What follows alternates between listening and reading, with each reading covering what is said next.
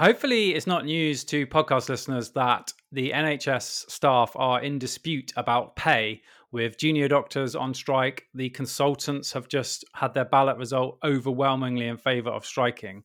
And one narrative from the government, indeed Rishi Sunak himself, is on record as saying that he cannot authorise public sector pay increases for hardworking NHS staff because it will drive up inflation. And on today's podcast, we are going to examine this claim in detail and try and work out if there's any merit to it. And to do this, we have an extremely special guest, which we will introduce after the introduction. The Medics Money podcast helps doctors, dentists, and other professionals make better financial decisions. Hosted by myself, Dr. Tommy Perkins, a GP. And by me, Dr. Ed Canterlow, a GP, but also a chartered accountant and chartered tax advisor. This podcast is for general information only and does not constitute any form of advice, and tax allowances and rates are subject to change. All right, so super special guest today because it's my pleasure to welcome for your main podcast debut, Mr. Matthew Hodder. Hello, Tommy. How you doing? Well, I'm doing good, but I cannot believe that you've been working for us now for over a year, and this is our first main podcast that we've done together because you've kind of got your triage podcast on the Thursday, which is going really well. You're spearheading a medical student podcast, which is coming out really soon. But this is your main podcast debut, which is kind of ironic, really, because you are managing the whole ship of Medics Money amazingly well. So welcome to the podcast. Thank you very much. So we're debating quite a complex topic today, which is basically, does Rishi's claim stack up that a public sector pay rise would drive inflation? I always start most podcasts, as you know, because you've edited the majority of them, by asking the guests to give us their credentials. Why have you got the credentials to talk about today's pretty complex subject? Wow, I'm in the hot seat. I've listened to probably more episodes of the podcast, bar you, than anyone else, I reckon. So I've had a chance to prepare. So my journey began after my A-levels. I did economics A-level, loved it. It was fairly basic, but I loved it at my college. And then from there, decided to do economics at degree level. And so off I went to the University of Leeds, and I did philosophy, politics, and economics with a kind of specialism in economics, if you like, because they give you the option. And so hopefully, graduating from that should give me a bit of credence to weigh in on this topic. Awesome. So you've got a degree in economics. Since you joined Medics Money, you've also become a qualified financial advisor. So congratulations about that. Thank you. We need to do that episode actually about what you and because Ed's also done that qualification, which is absolutely ridiculous. He's now a doctor, a chartered accountant, chartered tax advisor, and a qualified financial advisor. But that's just showing off. To go. All right, so let's just get straight into examining this claim. So where are we going to start? And basically, I'm going to be playing the role of normal person without a degree in economics or financial advisor, asking probably simplistic questions. So bear with me. That is my role on the podcast, basically. Well, I think a good place to start is examining why he might have said that, why Rishi might have claimed this. And I think there are two main things. The first one, I think, would be, I can almost understand it. It's kind of from a point of view of balancing the government budget. From the point of view of balancing the budget, the government obviously receives revenues from tax receipts from all of us on our income tax or dividends, savings, and they have to balance this with the government spending on public goods, such as the NHS, such as street. Don't say street repairs because I haven't seen. I mean, allegedly, but my road is literally pothole ridden. I'm thinking about getting a Land Rover just to navigate my street, which is a normal suburban street, just with 4 foot deep potholes in it. Oh, of course. So yeah, perhaps maybe more, Mars rover technology would be more adequate. But yeah, okay. So welfare payments is a good example of what they need, and rightly or wrongly, he would believe that withholding pay rises from public sector workers, such as those in the NHS, would go a long way into reducing the difference between them, as I believe the government's in a massive deficit, and they have been for many years now. Now, the second one of which we will hopefully debunk today, is what he calls the wage price spiral, or for want of a better word. Now, the theory here is that it's a vicious cycle between workers demanding higher wages and then employers, businesses passing these costs, these additional costs from the wage bill on to the consumers, to us, especially in the private sector. And this is just, in turn, workers need more money to pay for these increased prices. So it's a vicious spiral, and that's what he's kind of worried about. And we do hopefully have some economists weighing in, much more established economists than myself, as to why this is not quite accurate. High inflation is a big problem at the moment. They're working to try to get it down. And secondly, the government is in huge deficit. So they're kind of claiming they can't afford the wage increase, even though I think the cost of the wage increases is comparatively modest to what was spent on other projects like PPE with their friends, etc. But we won't go down that political rabbit hole today. We're going to stay classy today. So Yes.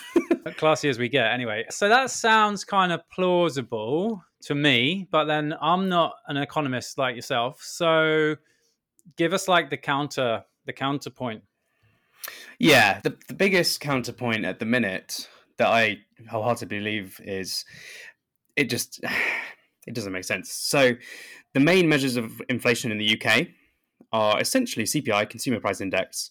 All that captures is a basket of goods that we would buy in a month, and it kind of measures those price changes, and that feeds into the overall inflation rate. If they can measure the changes of prices of bread, eggs, milk, coffee, they can estimate that, well, things in the economy are overall going to increase by this percentage, right? Another one is the CPI-H, which is used by the ONS, which is CPI, but it includes housing costs. If you want a bit of inflation trivia, if I can dethrone Ed for a little bit. Hold on, wait, this is a new segment because Ed does his tax trivia, which is literally legendary, like why tax changes burnt down the House of Parliament, why Jaffa cakes are the most tax efficient snack out there. Economics trivia, new segment, go. New segment. Okay, so this is not going to dethrone the Jaffa cake or the House of Parliament because that's phenomenal. But when they include housing costs in the CPI-H, they don't actually use the cost of housing. What they use is something called rent equivalence. So what they're trying to say is if you own your house, how much would you be paying in rent if you wanted to live there? And then they use that as a metric of housing costs for whatever reason. These things are beyond me, but that's the kind of thinking there. Nice trivia. It's a minor trivia just to get you started. And yes, so those two measures are broadly based upon things that we all pay for, right? We all pay for our housing. We all pay for the basket of goods that we all use. Now, the thing with the claims that the wage price spiral is going to happen, we don't directly pay for the services that the public sector provides. We don't pay for the NHS. It's what's called free at point of service, as well you'll know, Tommy. We don't pay for our street lighting directly. And what this means is how can it contribute to the inflation rate when there's nothing paid? Right? It just doesn't stack up, and that's what the economists are trying to point out. So there has been, from economists, data found to support this, right? They found that the correlation coefficient between public sector wage increases and inflation is basically negligible and not statistically significant. I don't know if doctors or if anyone's really taught about what statistical significance means. Essentially, it means that if you've got a number, let's say we found that ice cream and sandals are correlated 100%, or whatever you want to say. If there's no statistical backing to it, i.e. if it's too weak, if it doesn't support it, the number's basically irrelevant.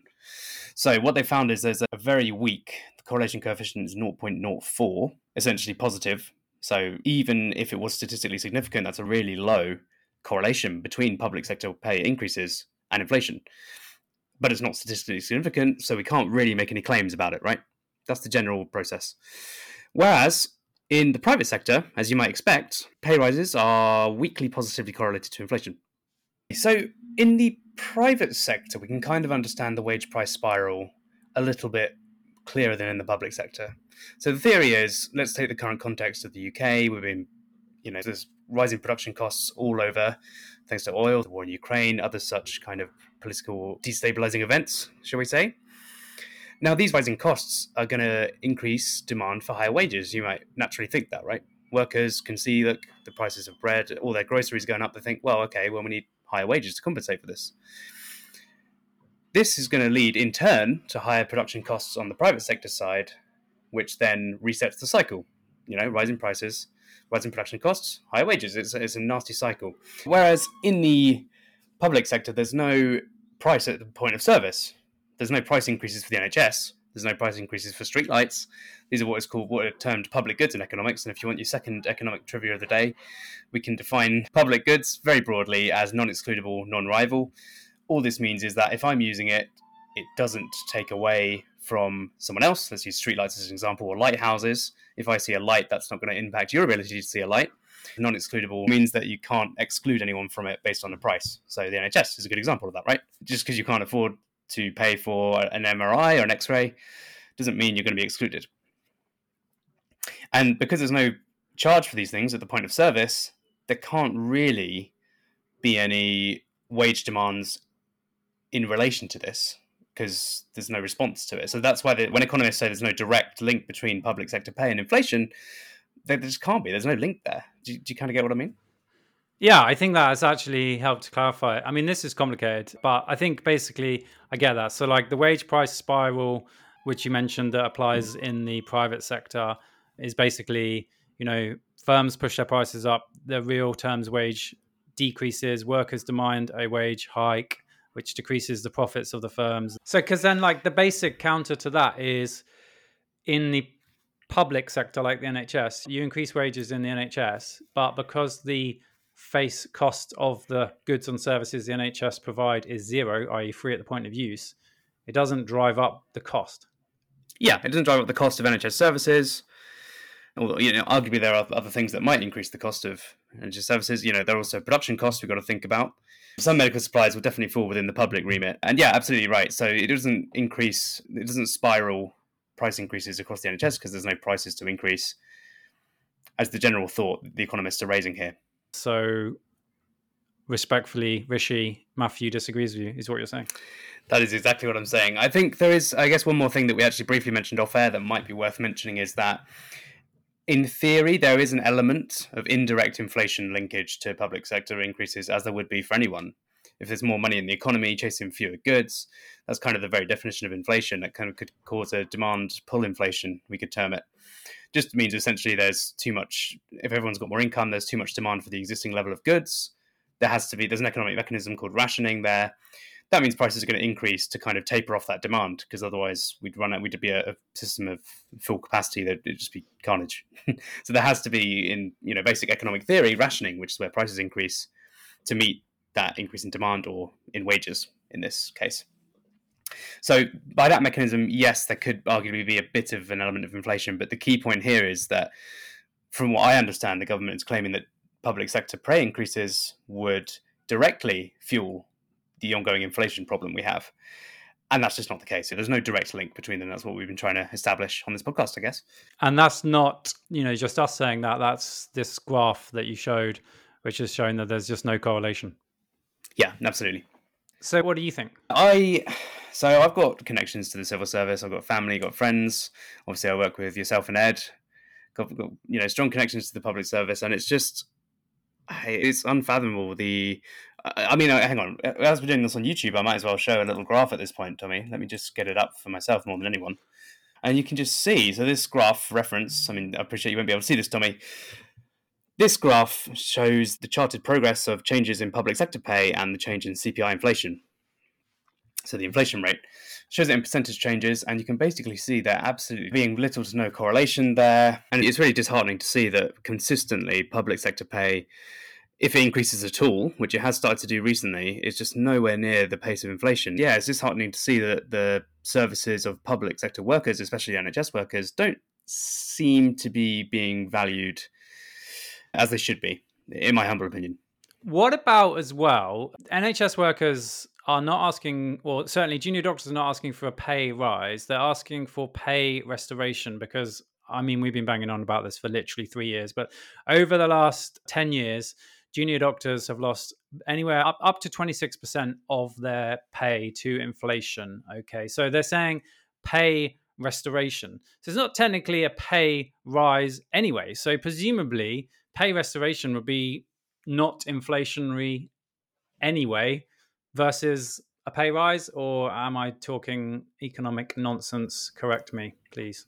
Yeah, I think you're absolutely right, Tommy. I think the literature seems to indicate that pay rises, let alone pay restoration, won't have any bearing on inflation. So I think it's absolutely fair to say that pay restoration that junior doctors are looking for right now, it's not going to fuel inflation. It's not going to sort of align with the government's rhetoric that they're putting out there right now.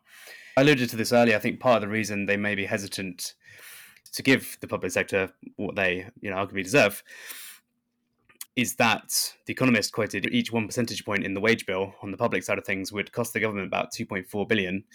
It's equivalent to 0.1% of the GDP of the UK as a whole. And politically, that would require there to be some balance. Now, in a very simple economic example, if we could do a zero-sum game, there'd be any change to public expenditure would be offset by higher taxes to then fund this in a kind of way.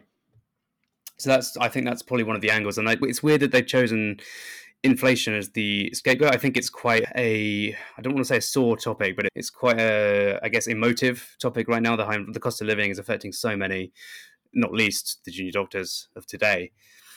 And I think they're kind of using that rhetoric to maybe justify withholding the pay rises. Okay, so what we're saying then really is that Rishi is wrong, and there's actually good, hard economic data that backs this up. So I guess they're just going to have to think of another excuse for not paying the hardworking staff in NHS what they deserve. Mate, that was awesome summary. Pretty complex. I think I understand it. But I think the salient point, am I putting words in your mouth there by saying that we disagree with Rishi? No, not at all. Yeah, very much disagree with Rishi. And we'll kind of see what they use next time and probably make another podcast on it. Yeah, definitely. I also want to do a podcast diving into inflation and interest rates a bit more, because I kind of basically understand the basics that inflation is high at the moment.